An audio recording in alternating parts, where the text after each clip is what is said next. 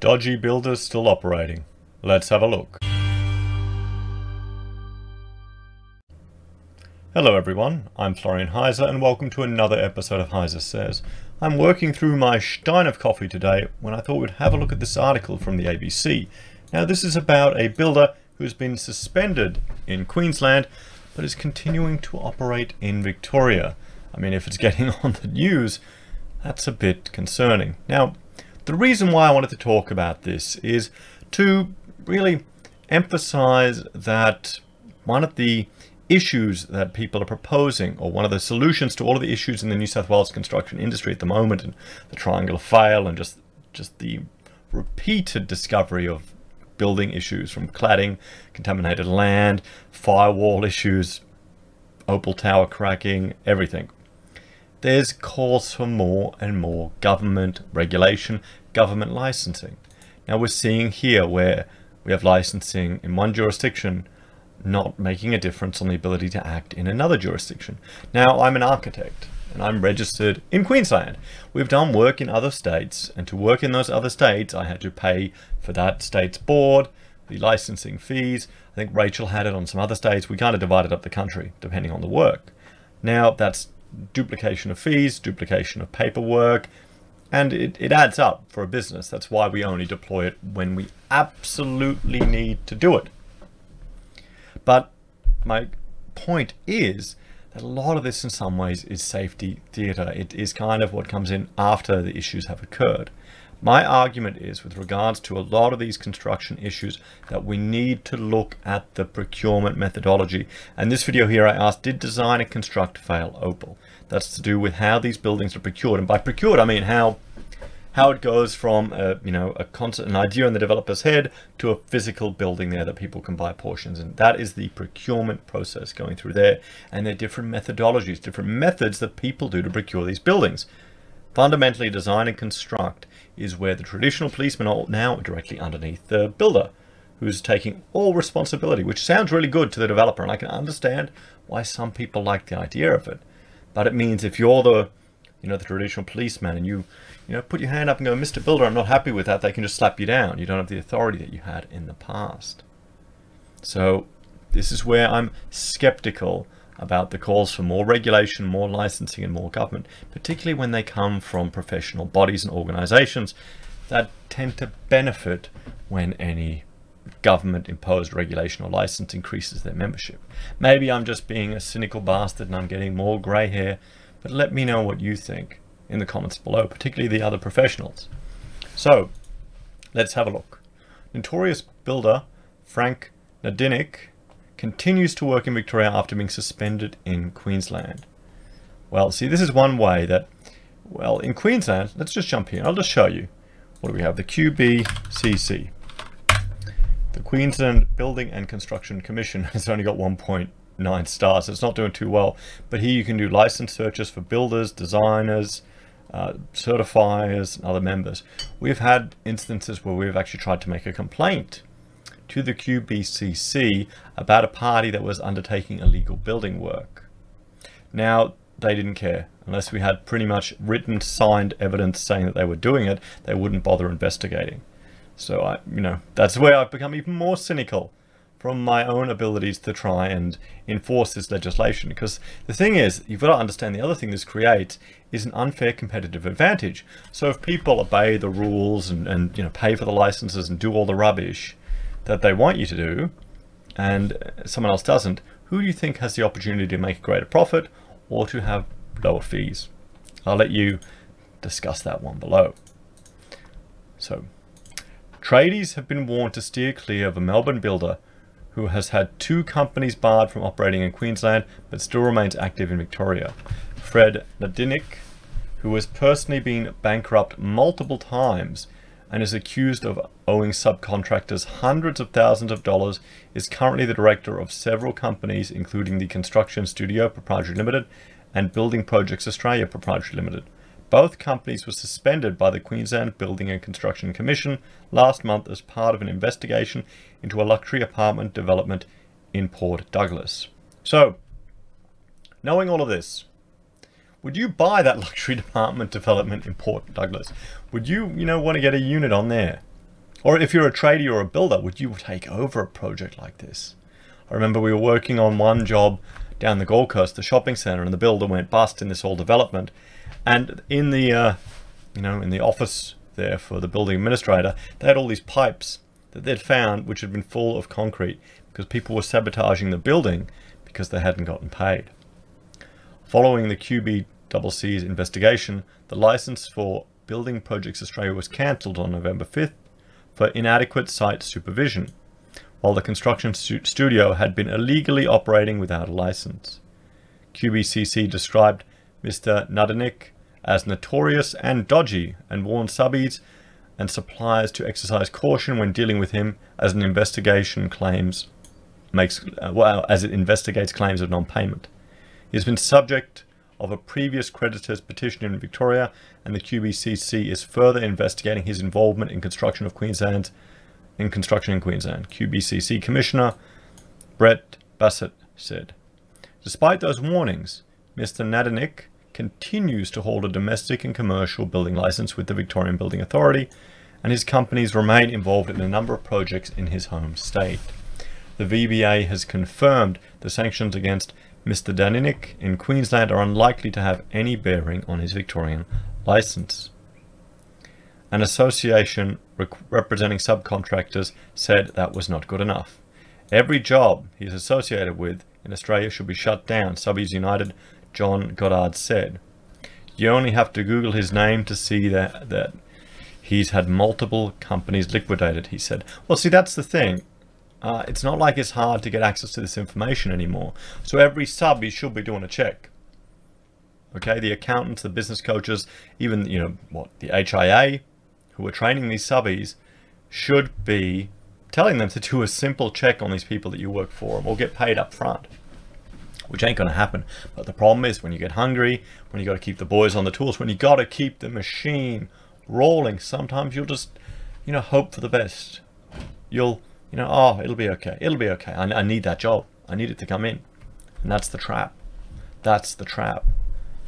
I've been in that situation myself where I've had to take on work that, less glamorous projects, things I wouldn't want to work on, but I've had to keep it to keep the machine running.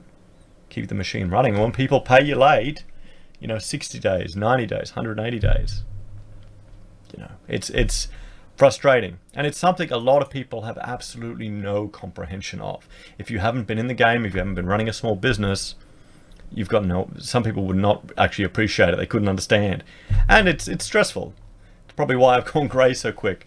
And, I actually had blonde hair at one stage. Although I was probably balding in high school, but that's beside the point. So companies claims it was not paid in 5 months.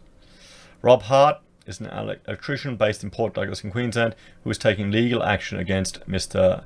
Nadanik and Chi-Do Corporation, claiming he is owed $60,000 for unpaid work and materials supplied. I truly don't understand how the building industry at this point right now can still allow people like that, Mr. Hart said.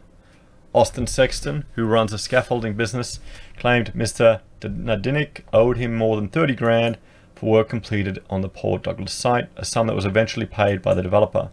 This can really destroy people's lives, he said. Can you afford not to be paid for 5 months? Yeah. I know what it's like. It's tough, guys. Share in the comments your experiences with not getting paid on time. Just to let some of the people who haven't been in this industry appreciate how frustrating it can be. Mr. Nadanik was signed up to work on the Port Douglas site by the developer Chi-Do Corporation. The two parties have worked together on a number of projects in Victoria. He refused to comment due to the legal dispute with Chi-Do, other than to say he is not responsible for any non-payment of suppliers and subcontractors at the Port Douglas development. Well, is he the builder or not? So maybe it's more complicated than we're being presented with. If the developer is paying subbies directly, something's gone wrong. Or if the developer has hired the subbies directly to work in conjunction with the builder, that's a bloody mess as well. And some people will do that to try and save costs. But in those regards, I feel sorry for the builder because they've got all responsibility and not all control. It can get really bloody messy. He said he's also planning an appeal against the QBCC's decision. Chiodo Corporation said it dealt with Mr. Nadinik through another of his companies, Meriam Proprietary Limited, and had no involvement with the construction studio, which is understood to be the entity Mr. Nadinik used to engage subcontractors. We as a company, Chiodo, do not approve of this contract and have taken action to ensure that this does not occur again on our projects, Director Paul Chiodo said. The Chiodo Corporation said it has terminated contracts with Mr. Nadinik's companies on several projects, but he remained involved in the construction of an apartment complex in Moonee Ponds. Well, so this sounds like a complete mess, and we're only getting portions of the story from all sides. In the end, it's the subbies that can get left behind, particularly if there's a conflict between the builder and the developer. The subbies are doing the work. They're fronting up the money and materials, so they can get screwed over. You know, if these two are fighting. And I've seen it on other jobs that have happened around the place that I've got mates who are subbies that we're working on. It's not nice, guys. And remember, paid when paid is BS. That's actually illegal. They can't do that to you. If they say paid when paid, it's not legal, guys. It's not legal. So, no communication. It's not the first time Mr. Nadinik has faced scrutiny for his business methods. In 2017, a group of subcontractors in Ballarat claimed Mr. Nadinik owed them hundreds of thousands of dollars for work on a service station.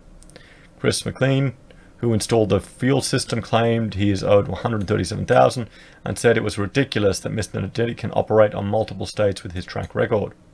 There is no communication, no continuity between the states. He said, well, yeah, there isn't. There is not. It just shows you. It just shows you having all this government regulation and perceived safety and management doesn't make any difference. Does it? Look at these people that are all copping hundreds of grands apparently. It's not, you know. John Goddard from Subbies United said the lack of communication between regulatory bodies in different states makes it too easy for dodgy operators to escape scrutiny. There should be a national body looking after the building industry. It shouldn't be state by state because no one talks to each other, he said. ASIC is totally ineffectual and useless. Yes, I can agree to that. Oh, it's a joke. Last month, you're probably smarter. You're probably smarter joining the Facebook group for Subbies United or an organization like that, putting a message on there going, oh, have you worked with this builder? And then you'll get the truth from all the other guys that have been burnt. Is that... I mean, that's the market. The market provides. Where the government fails, the market provides. Last month, the Victorian government tabled new laws which would give the VBA stronger powers and allow greater scrutiny of company directors. However, it said it was ultimately the Commonwealth's responsibility to provide a national approach to dealing with these issues. Yeah, I don't think we need the Commonwealth. I think you just need some good Facebook groups, honestly. I think they're... I'll probably join Subbies United Facebook group. I think I may already have. So yeah, let me know what you think, guys. Let me know what you think. Are you involved in any groups where you share this type of information? Because a lot of these conversations about dodgy operators happen at the pub or happen at a networking event or over a few beers. But yeah, it just shows you that more legislation isn't necessarily going to help people in the end. That's what I want the takeaway to be from this. Let me know what you think, guys. And please... Or another thing to consider, and this is something I heard recently, was, say you're one of these people and you put pressure on him. You got some mates that, some scary looking mates, send him over, put pressure on him, he pays you. If he goes bust then, that doesn't mean you keep the money. You could be deemed as getting unfairly paid, and then the solvency managers or trustee will come after you, get the money back, and then redistribute it. So it's this type of stuff can be a huge mess. A huge mess. And that's why... what do you do to check people? Do you get an ASIC search? Do you pay the $12 there? Do you do Google searches, Facebook searches if you're going to work for them? If you get a random person calling you, it's worth doing. Worth doing. Anyway, guys, let us know in the comments. Like, share, and subscribe. If you enjoy the content and want to help me produce more, I have a Patreon where you can make a small donation.